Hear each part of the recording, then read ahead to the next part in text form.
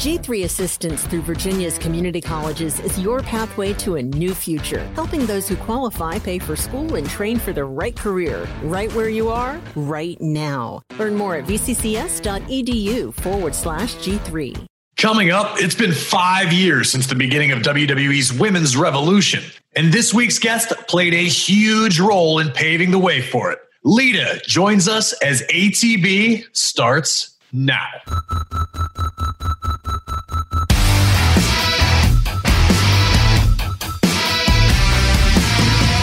Welcome to After the Bell. I am still Corey Graves. Big show for you today. I got another Hall of Fame guest. I mean, if that's not exciting in and of itself, she's also a very close friend of mine whom I haven't had a chance to catch up with in quite some time. So I'm anxious to have this conversation. It should be fun. Please welcome my very special guest, WWE Hall of Famer, Lita. First off, I want to thank you for enduring my producers and I redecorating your home to provide an acceptable backdrop for the 3 seconds of video that will see the light of day from this podcast. You can do a Zoom, no, not a Zoom that we're on, but like a Zoom and get your, figure out what records you need to buy for your collection. Don't give the internet any ideas, because someone will take you up on that and go, I know you have this Cramps album. I have the alternate version, and it'll become a giant pissing contest about who has a better vinyl collection. And then I'll pull mine out and be like, but mine's on marbled vinyl, so take that. And then we also discussed that it was an opportunity and a reason for both of us to climb out of bed and put ourselves together, which these days become increasingly rare throughout pandemic times. And so thank you for joining me and putting yourself together. Yeah, you got my coffee cup's wearing my lip gloss better, I think, right now. But it was the effort that counts for you. And I appreciate it very much, very much appreciated. Which begs the question: what are you doing to keep yourself occupied during these strange times we're living in? Apparently, I'm a gardener now. This is a new thing, but it's like to have a place to go, right? Otherwise, you just burn out. Already did the entire series of Bosch. Like, it was only June before we finished that, and it's like you run through your Netflix and all of that stuff, and gave me a place to go. I started going to the garden. Been going surfing a lot. If I'm going to leave the house, but yeah, I just kind of walk out the back door and hang out in the garden for the day most days. There you go. I've not yet tackled too much outdoorsy activity. I did buy a bicycle, however, and that has occupied a great deal of my time. I'm quite the avid. It's the thought that counts. Yeah. Well, or you're using it too. I'm riding it. Not only do I own it, I also ride it, which is new territory for me, and I'm enjoying greatly. Here's my new territory. We bought tennis rackets, and then by the time they arrived, the courts had shut down. But now the courts are back open. So if you live in San Francisco and balls are just flying over the fence at you, I apologize. It's not so much tennis as there are balls and rackets involved. And it sounds to me like the equivalent of going to the driving range with golf clubs, where you just hit the ball as far as you can for your own enjoyment. And that's really about it. It's like my control is lacking. So then it's like I'll do an under to correct, and then it goes into the net. I'm like, I guess I need to hit it harder. And then it just goes over the fence. I'm like, okay. So yeah, that's my new activity. Is I'm a tennis player now, but not a tennis player at all. Well, that's good. You got to have goals. You got to have something new to tackle. I'm curious. I was thinking that I knew we were going to talk today, and we haven't seen each other since last time we were out in the West Coast after the Saudi trip, which was 17 hours. And we randomly decided to come to San Francisco for a day. And yes. It was quite a time from what I recall. That was fun. I ended up back at that same bar we were at, and there was like a swing band playing, and I thought of hanging out with you and Renee and crew. It was quite a time back when we were allowed to explore the world and see our friends that didn't live in our immediate sites, which I miss those days. So hopefully sometime soon we will find ourselves back out there. But I was wondering, when I knew we were going to chat, because I knew you had texted me last week that you had gotten into gardening and various other aspects of life. And it occurred to me that WWE is not a job. WWE is a lifestyle. And you know this as well as anybody. It's all encompassing, all consuming. And for the last several years, I mean, you've popped in and out for short periods of time and made your appearances here and there. What's that adjustment like for you to go from this all encompassing lifestyle in this business, which you've spent the majority of your adult life, to now having free time and trying to figure things out. Yeah. So let's put aside all of the bad things that this time is doing to very many people, because I don't want to be bragging about how nice my daily life can be. Of course. We have plenty of time to talk about the other negative aspects of our quarantine lifestyle. But so I've always romanticized about having a routine and just having this life that is in my community and I'm in the same space all the time. Yet, with that romanticizing, I've never taken the steps to make that remotely my life. Right. But, I'm like, it must be really nice to wake up in the same place every day and have a routine, and you have groceries in your refrigerator and you just kind of cook. And that, I bet that's really great. So I've had that. And that aspect of it is really novel to me. So it doesn't feel boring. I'm just like, okay, time to get up and make all the food in your refrigerator and be a person. And use your own coffee machine and all those things that when you're working within the confines of this world, it becomes 2 or 3 days of that. And then it's like, to me, I got to get back on the road. I got to go do something. I need to be I could be being productive with wrestling business, not life business. Well, even like sideways to that is, even if I am home, there's my friends' bands are playing that I want to go see. There's an art opening happening. There's like stuff. And you know how it is when you go, you're like, do I really feel like going? Okay, I'll go. You drag your feet. And then once you're out, you're like glad that you went. So I have no FOMO. I'm not missing out on anything. So there's not like, well, should I go to this thing or should you not? It's like, no, you should not is already the answer. So just get to your garden or get in the wide open ocean and just do your thing until you huck some balls over the fence and then go make dinner. That sounds like a great routine. It sounds very, very interesting in its simplicity. Yeah. Like I said, I got a bike and I've gotten into the sort of quarantine routine, but it really doesn't consist of much. It's like maybe a bike ride and then either making dinner or ordering takeout to, because I'm lazy and longing for the next thing.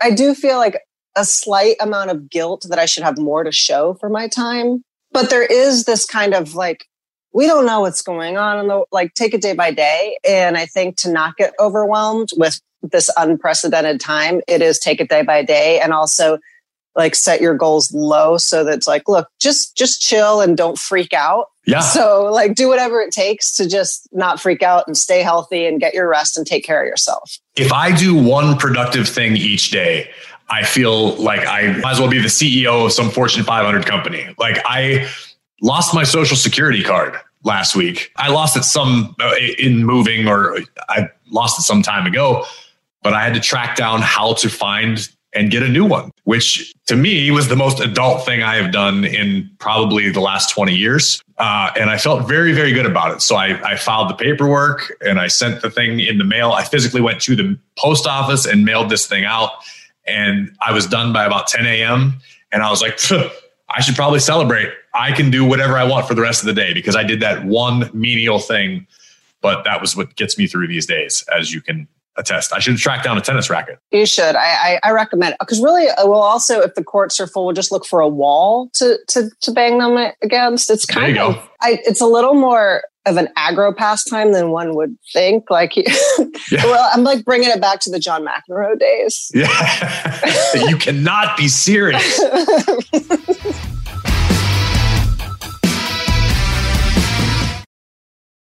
So I do want to talk about the world in which you excelled, that being wrestling / sports entertainment, because we're celebrating the 5-year anniversary of the women's revolution in WWE, which you had a big hand in, more so in the earlier days. Before it had a name, right? Yeah, before it had a name, exactly, blazing the trail. So let's jump back into the one that stands out to me, obviously, and you get plenty of recognition for it, was you and Trish Stratus main eventing Raw. You being the first 2 women to ever have that honor. All these years later, that's still sort of a landmark for women in this business. How does it hold up to you when you look back on that moment? So it's so crazy now being able to see where we went. I can see how it is a rung, on that ladder. But at the time, I didn't feel how important that was to the future of women's wrestling. And I hadn't watched it in a long time. And I think it was after Evolution, sometime around there. we did a thing for .com, Trish and I did, and we watched the match and had commentary over it. And I hate watching myself. Unless I was trying a new move in my day to make sure it looked the way I thought it looked in my head, I wouldn't watch myself, because I was like, I'll never walk through the curtain again if I watch myself, because I'll be too self-conscious. You look stupid there. You did that. So I just kind of made a rule of not watching myself. But I watched that match back, and I kind of I was like, it holds up. I still felt proud of it. And especially watching it with Trish, and we were going through, doing our own commentary on it, almost watching it as spectators, even though we were in it, not remembering kind of how it went down. I'm into it. I feel proud of that. I watched it without being able to cringe, which is saying so much. Right. So many people are their own worst critics in this business. I would say that's more the norm than the exception, as far as like the in-ring thing. A lot of people, I know I was the same way. I couldn't watch anything that I did. I still don't watch anything I do back. When you look back at that matchup, at that time, was there an aspiration for you and Trish and the other women to have a larger role, or was it just kind of business as usual at the time? What I love seeing now is the rise in women supporting women, like the whole locker room cheering each other on, and seeing that a good match for two women is a good match for the entire locker room and for other opportunities. I feel like for me and for Trish at the time, it was like more of a like fend for yourself. Cool, we've got this spot, but we're in this spot under the boys' rules. So we got to fend for ourselves and hope that we just continue to get these opportunities and forge this path for ourselves, hoping that other people could join in. But we're like, we got to keep our head down and go, because we're getting this like tiny little light coming through the door that we got to try to we can't kick it in, because then we're going to get smacked back.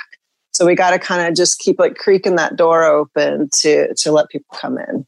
So fast forward all these years, and now women main eventing, everything is commonplace. Pay-per-views, sure. WrestleMania for the first time.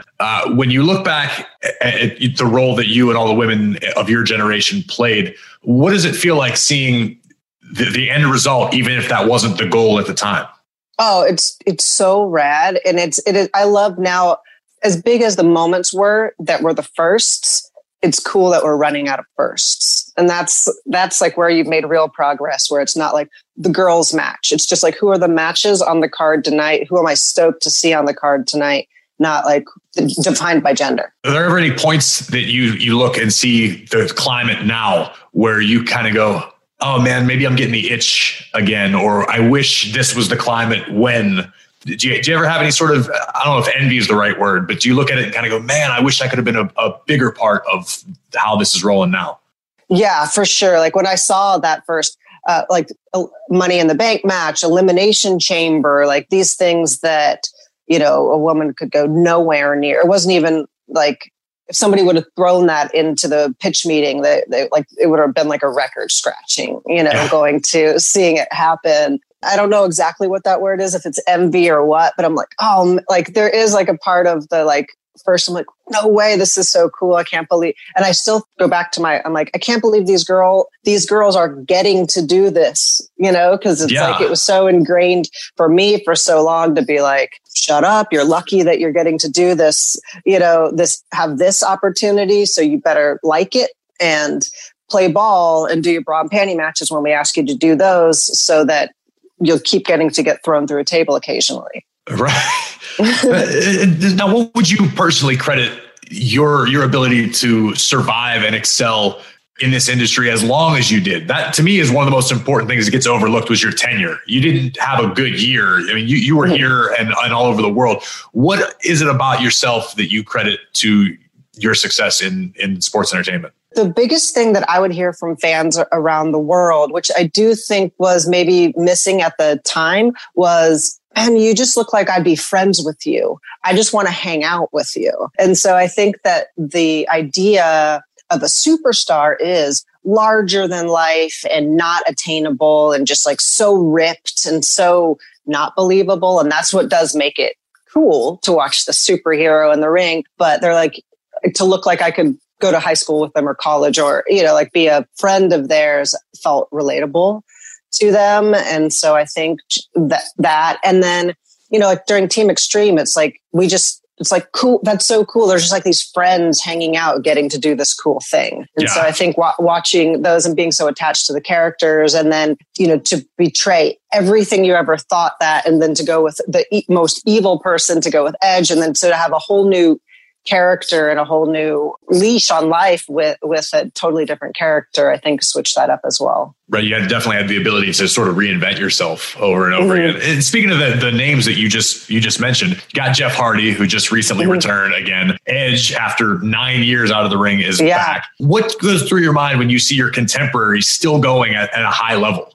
I was actually just talking with Edge the other day. I was like, hold on now, like what's happening? Because I was there when he was told he could never wrestle again, you know, and then to be able to be back in it in a slightly reduced schedule, and but still, when it's time to go, they're going, you know, and I love seeing that. I think it's cool, and I think it's kind of to span the gap and of the generation of that Attitude Era that is just so iconic, and then to be able to adapt and evolve, and then to be in this new chapter with like the most talented people that we've ever had in the locker room right now. It's just like the talent pool is so deep. It's cool. It's cool to see people being able to interact with like people that saw Jeff and Edge on TV, and that's what made them want to wrestle. And then here they are getting to be in the ring with them is pretty amazing. Yeah, it definitely is. And it happens a lot. There's a lot of guys that will be very open and honest about, the Hardys inspiring them. I mean, some top level guys that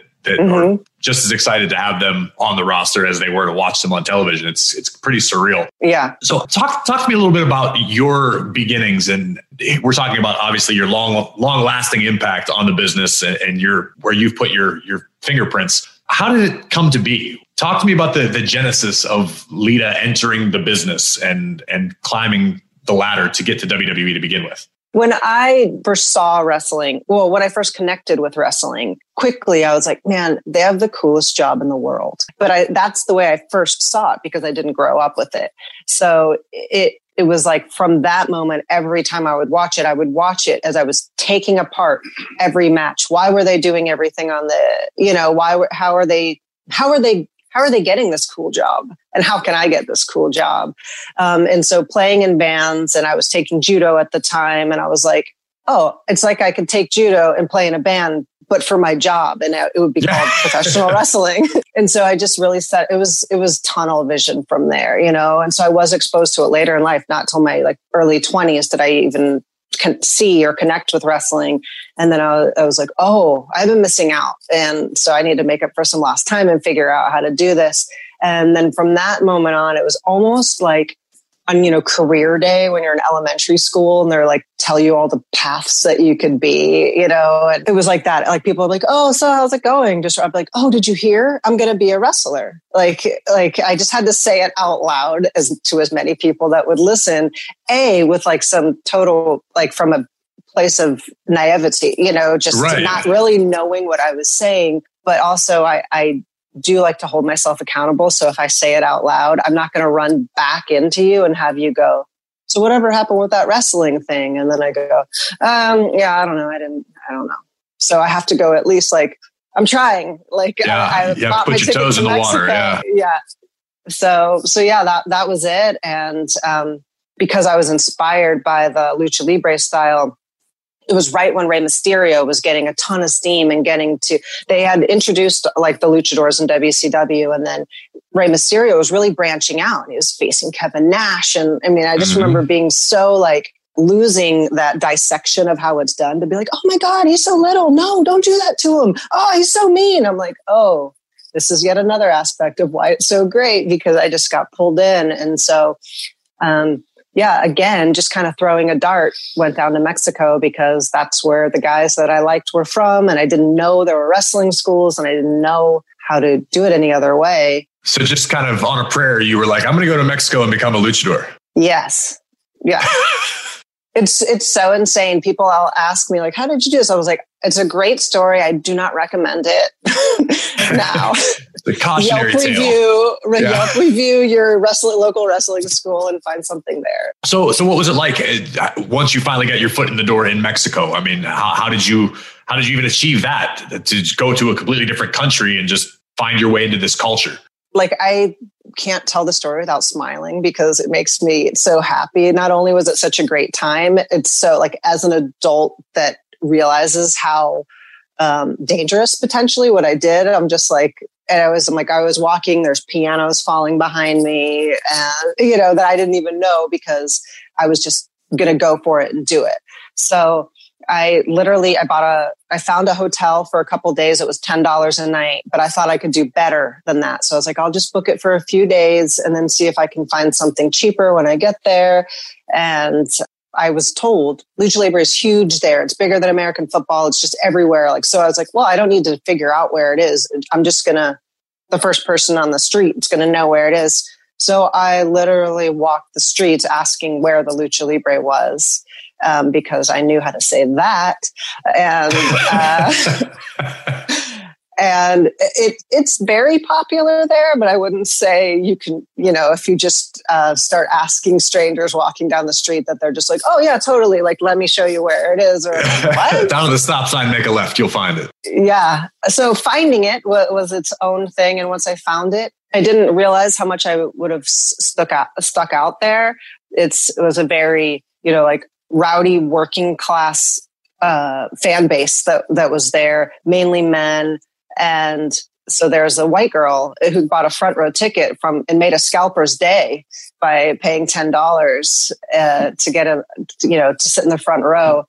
I think I was sitting down 10 minutes before the director of press comes over speaking English, which was the first time I'd heard English since I was there, going, what are you doing here and how can we help you? And this, and I was like, how would they possibly know that I'm not here all the time? Like, yeah, you know? Yeah.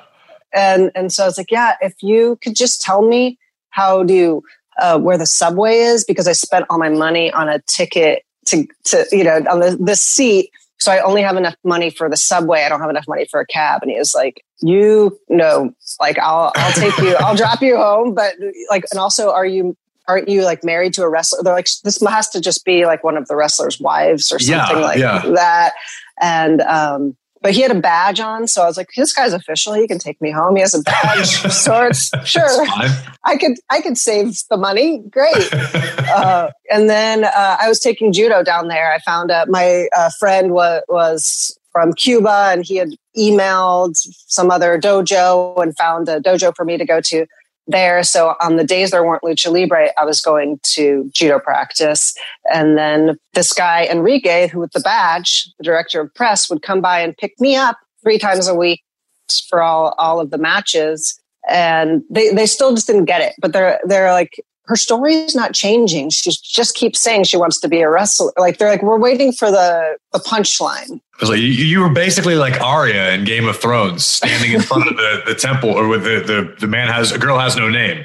Yeah. You just stood there despite them hitting you with sticks and throwing you into the water, and you just ended up a luchador. This is amazing. This is as much, I've been looking for a shorter way to tell this story. Okay. Well, you just found the answer. Finally, they believed me and said, okay, she's not changing her mind. She's not she doesn't know any of the wrestlers. She just keeps coming and leaving at the end of the night. And so Paco Alonso, who was head of CMLL, yes, which is, a big organization down in Mexico, said, okay, if you come back, I'll set you up with training. And they have a training, like a school in the basement of Arena Mexico. And so I was out of money around that time. So I had to go home, save back up, and then started officially my training down there. That's awesome. At which time, like one of the foreigners who would be like either Canada, US, or Puerto Rico, they're like, there's like wrestling schools probably within like an hour or so from your house. So I was like, sure don't know that at all. Actually, news to me, and I'm already here. So yeah, exactly. Oh my God. So obviously you go through your training and do you get the okay? Do you get the trainer's approval to be sent out into the world? Did you do any wrestling in CMLL before you came back to the States? No, I did 2 valet appearances, and I just got initiated. Like, okay. the first day. So I was supposed to train with the women. They told me come by on this day, and the women have practice then. And then I don't know if it's true, but I heard the women heard there was a girl that wanted to train, and so they decided not to show up that day. They got to protect their spots. They were very limited at the time.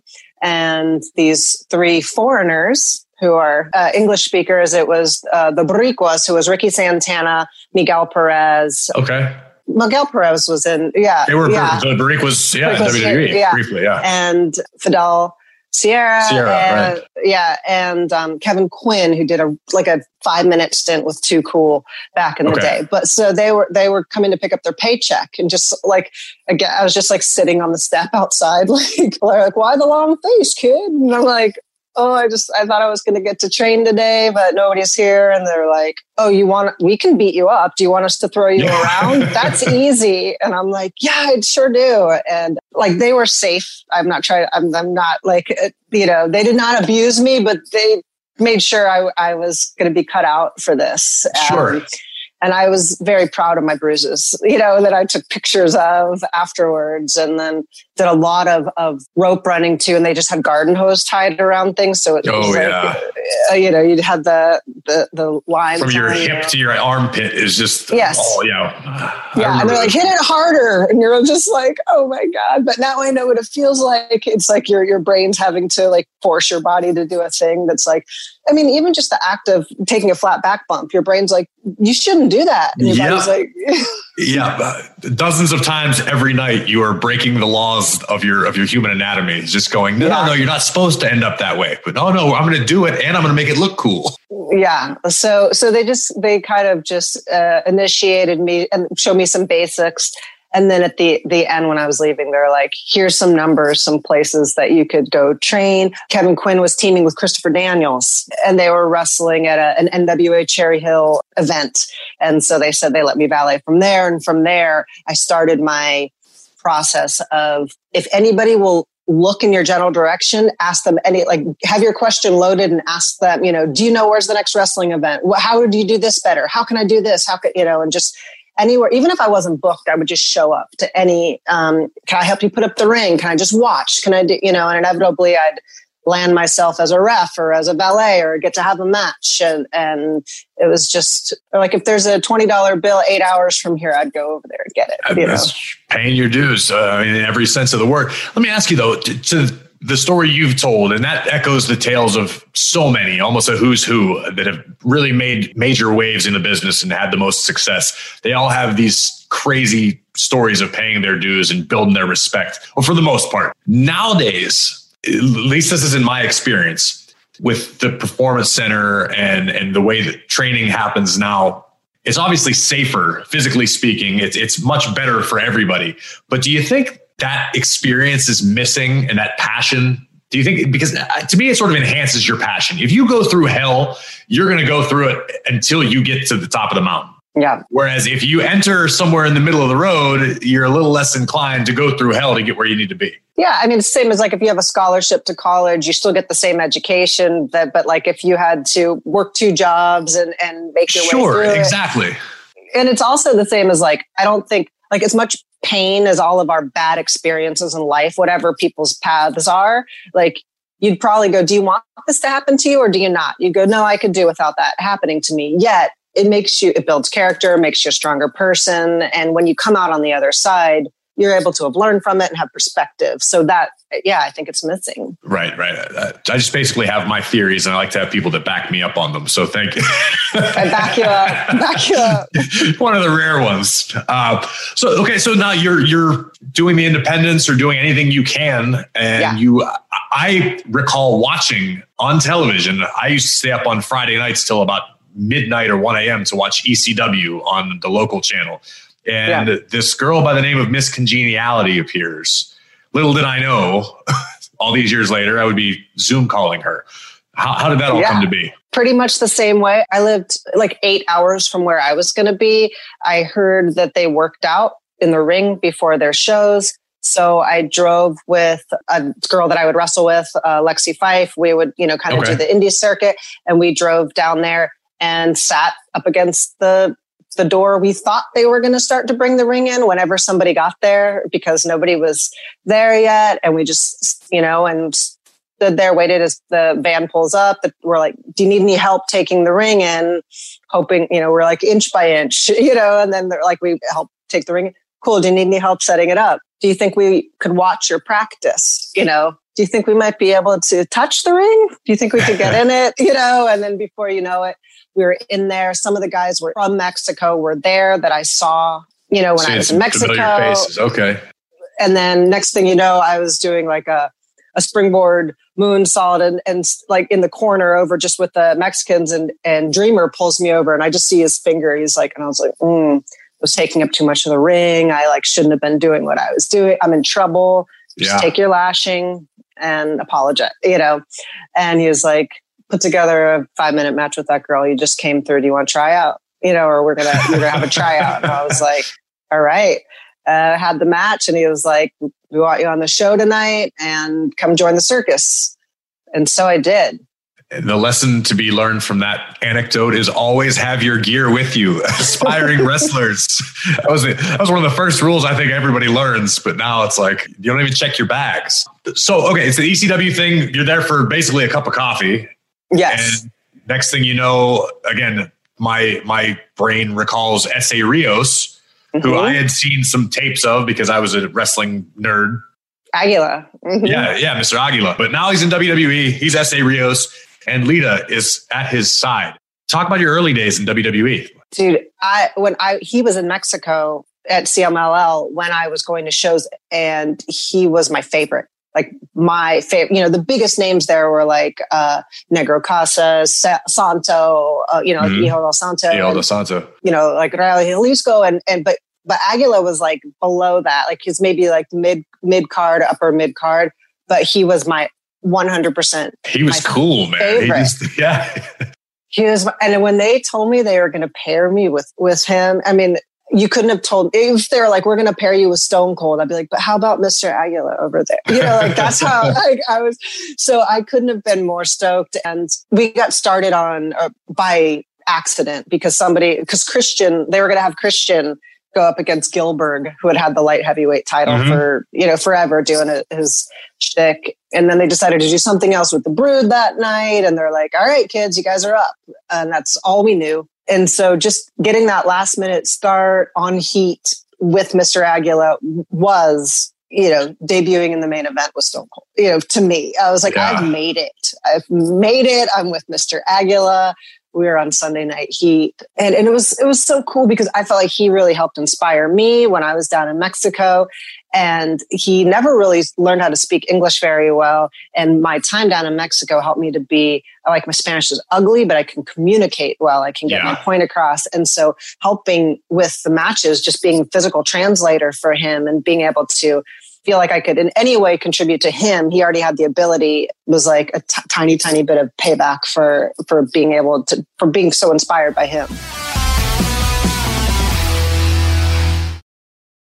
If you've never been to the Maryland Renaissance Festival, you don't know what you're missing.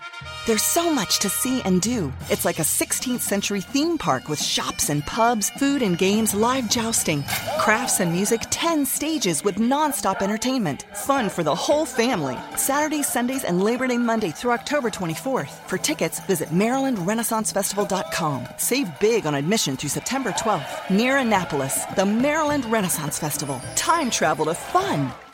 What, if anything, during your tenure in WWE was something that almost happened or you were really pushing for or you wanted to happen and maybe never saw the light of day? Everybody has a few of those. Oh, man. I think you become such so this is the one thing that sticks out. Actually, I was going to say you adapt to things changing and going, don't get excited until you walk through the curtain and you're doing it. And if you heard a rumbling that something might happen, you're like, it's not going to happen. It's not going to happen. At least that's how I had to cope with it because so when it didn't happen, I wasn't like devastated and like, forget it. I don't want to do this anymore. But when Chyna was transitioning from working with only men to starting to work with women, she went first through Ivory and the Right to Censor into a program with me. And we had one pay-per-view match together and it was supposed to be a 3 pay-per-view program. so intentionally on that first match that we had. It was solid. It was okay. But we wanted to give the people just enough to go, oh, there's something here. We want to see more. And we held back thinking we were going to have 2 more matches, but then she ended up not working there after, that was the end of her time at WWE. Oh, okay. So we didn't get those, we didn't get our program. Right so on. I wish, and I've been told this advice before, any opportunity you have, make the most, act like it's your last match every night, Yeah. And had I done that, we would have had a much more memorable match.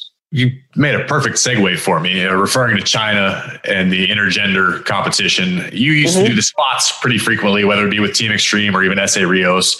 What are your personal thoughts on intergender matches? Because we're seeing them pop up on the independents here and there, and some companies are sort of dipping their toes in the water. Is that something you, A, would enjoy seeing, or B, think is a feasible addition to our business? So while the stuff that I did at intergender, it was done very opportunistically, when someone's back was turned or duck and weave. So as far as the toe to toe, trading punches with somebody, I don't need to see that in intergender wise. But when some of these girls now, they're so athletic and have some muscle on them, and some of the guys, if they're, smaller and it's when it looks like a more evenly matched competition, or when it's done in a way where it's duck and weave and it's the cat and mouse game. Yeah.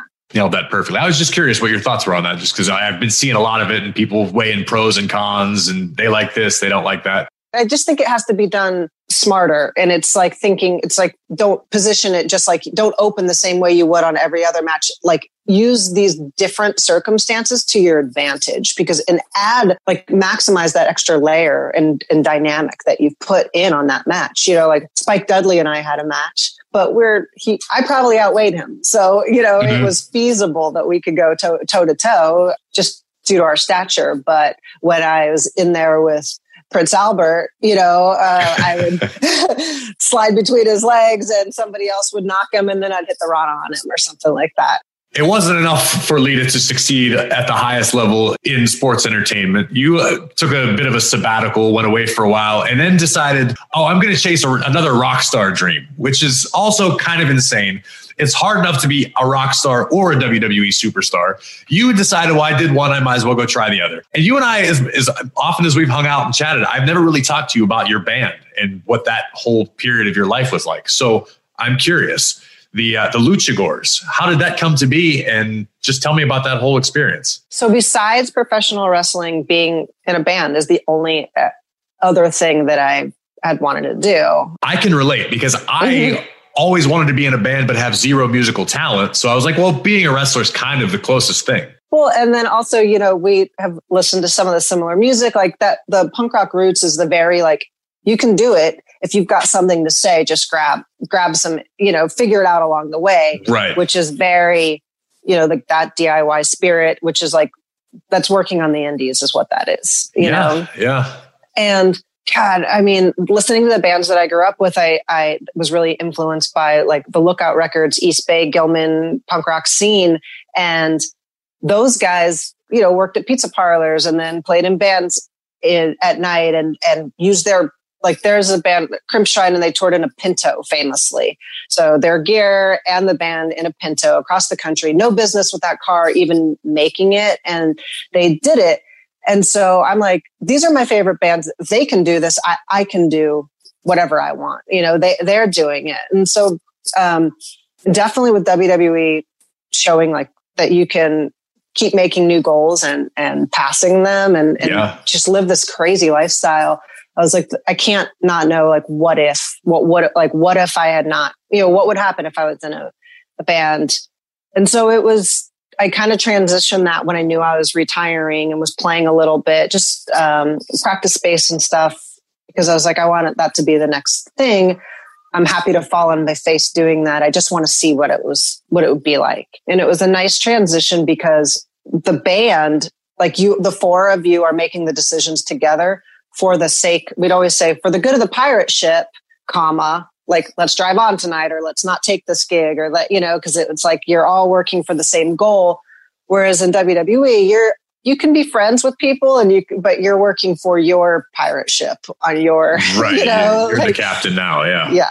So that was cool. It was, so the band is like hindsight's 2020, right? You learn all your lessons from your mistakes, and I'm very like, I can give great advice, but I'm not gonna like.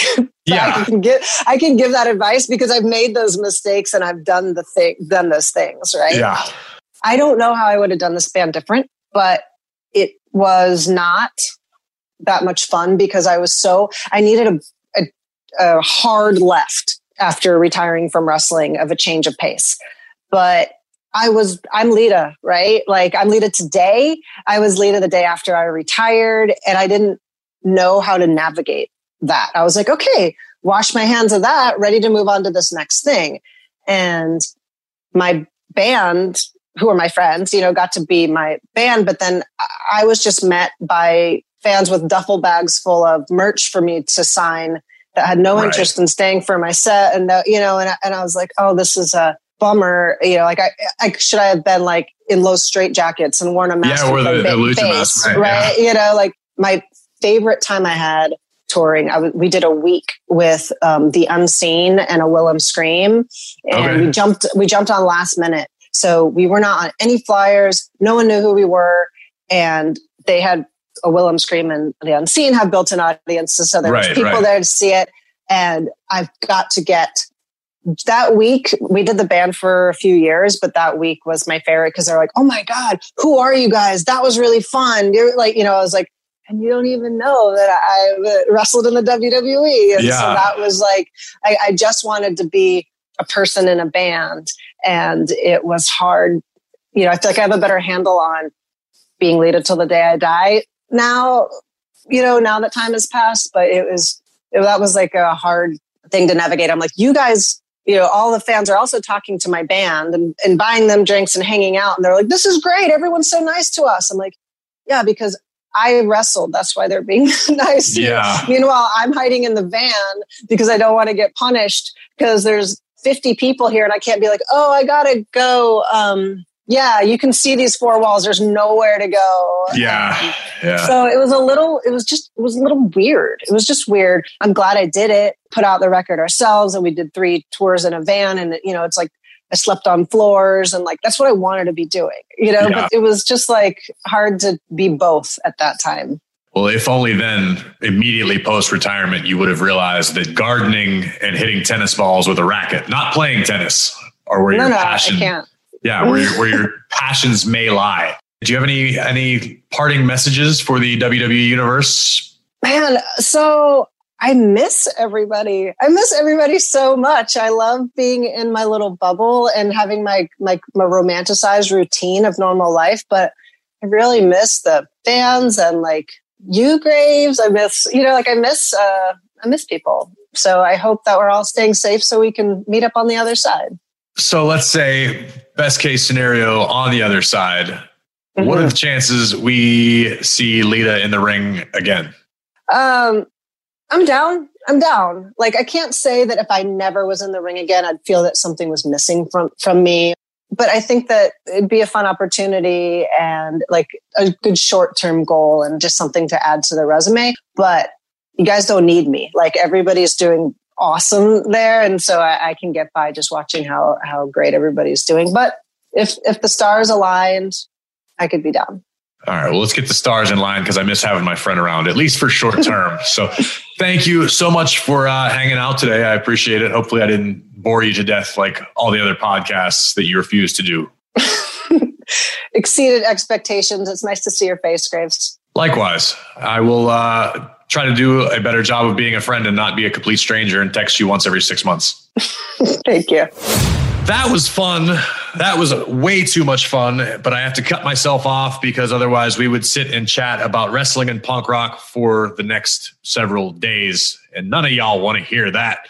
So instead, I'll throw a little Zen your way. This comes from Brad Warner, Warner. I'm not going to spoil it. If you're so inclined, Google his name. He's a pretty interesting dude I just discovered recently. I wish I had discovered earlier. He says, rather than face what really is, we prefer to retreat and compare what we're living through with the way we think it ought to be. Suffering comes from the comparison between the two.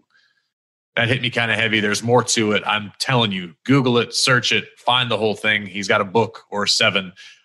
Check it out. That's some Zen for you. I'm full of it.